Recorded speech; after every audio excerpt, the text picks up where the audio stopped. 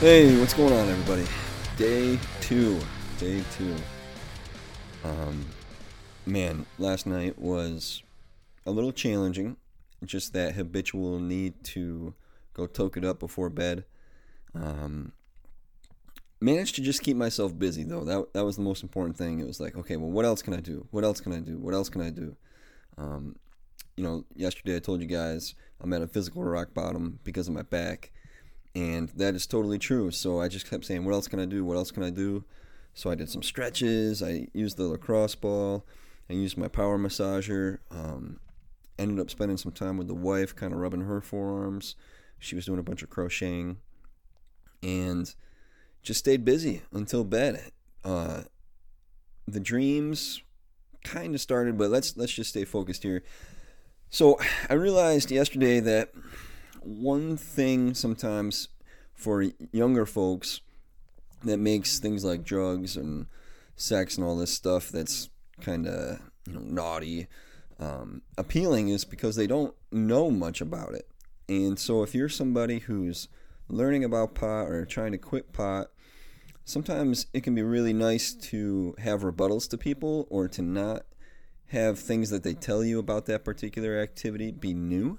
So I'm going to try to include one fact about dope that in each of these episodes that will hopefully keep you abreast of that circle, of that world.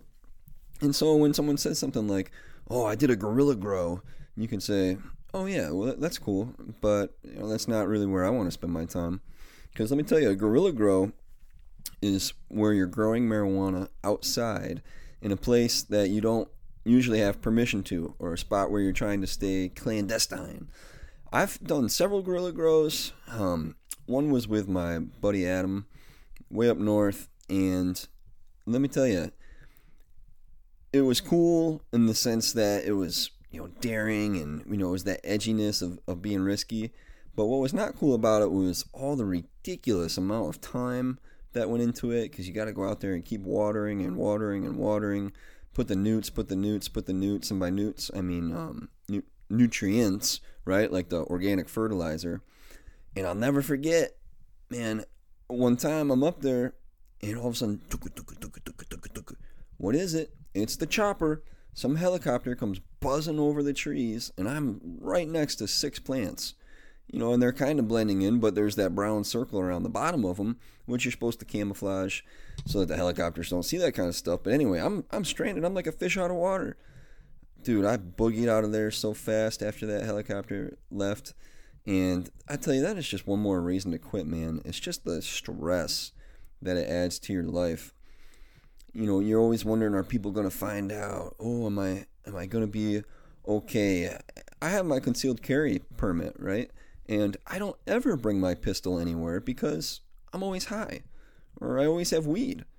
And so the last thing I want is to get in trouble with the police and then for them to take my pistol once they realize I'm high.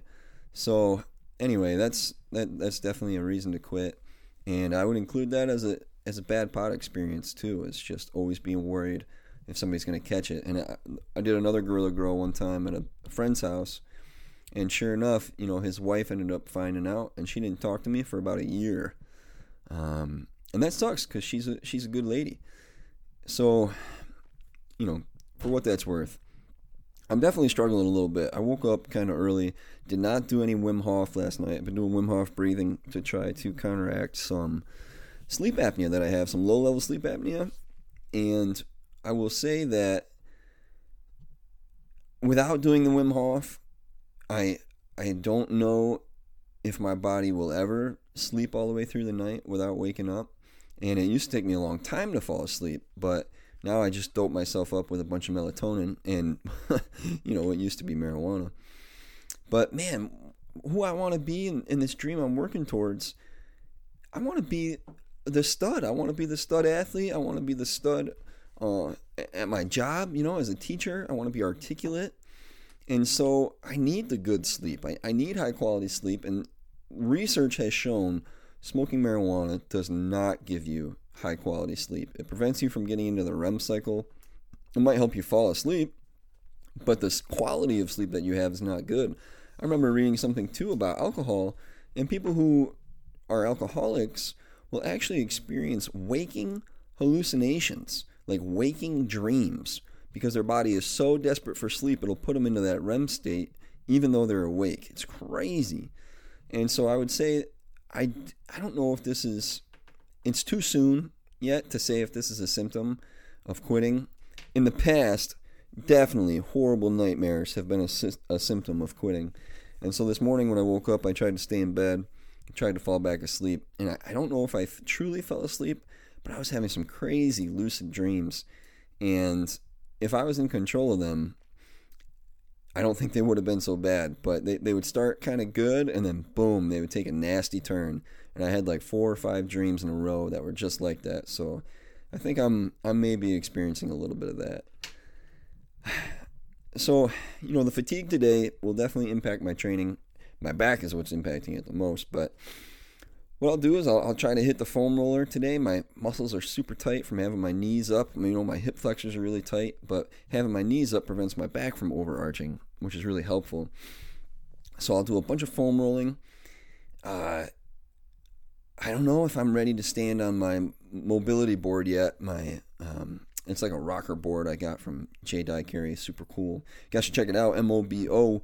You can put your foot on it, but the little 4 toes kind of curl in and your big toe is on. It helps with your stability. But, I'm going to have to Wim Hof today, I think. And hopefully I can rally. We'll see how tomorrow goes. This conversation feels a little different than the conversation I had with you yesterday. But Jordan Peterson once said, "The truth is something that burns. It burns off dead wood. And people don't like having the dead wood burnt off, often because they're 95% dead wood." And our Bible verse of the day, Luke chapter 11, verses 9 and 10. "So I say to you, ask and it will be given to you. Seek and you will find. Knock and the door will be opened to you. For everyone that asks receives. The one who seeks finds. And the one who knocks, the door will be opened." Hey, I'm signing off. Remember to find satisfaction in the struggle and peace in the moment. We'll see you next time.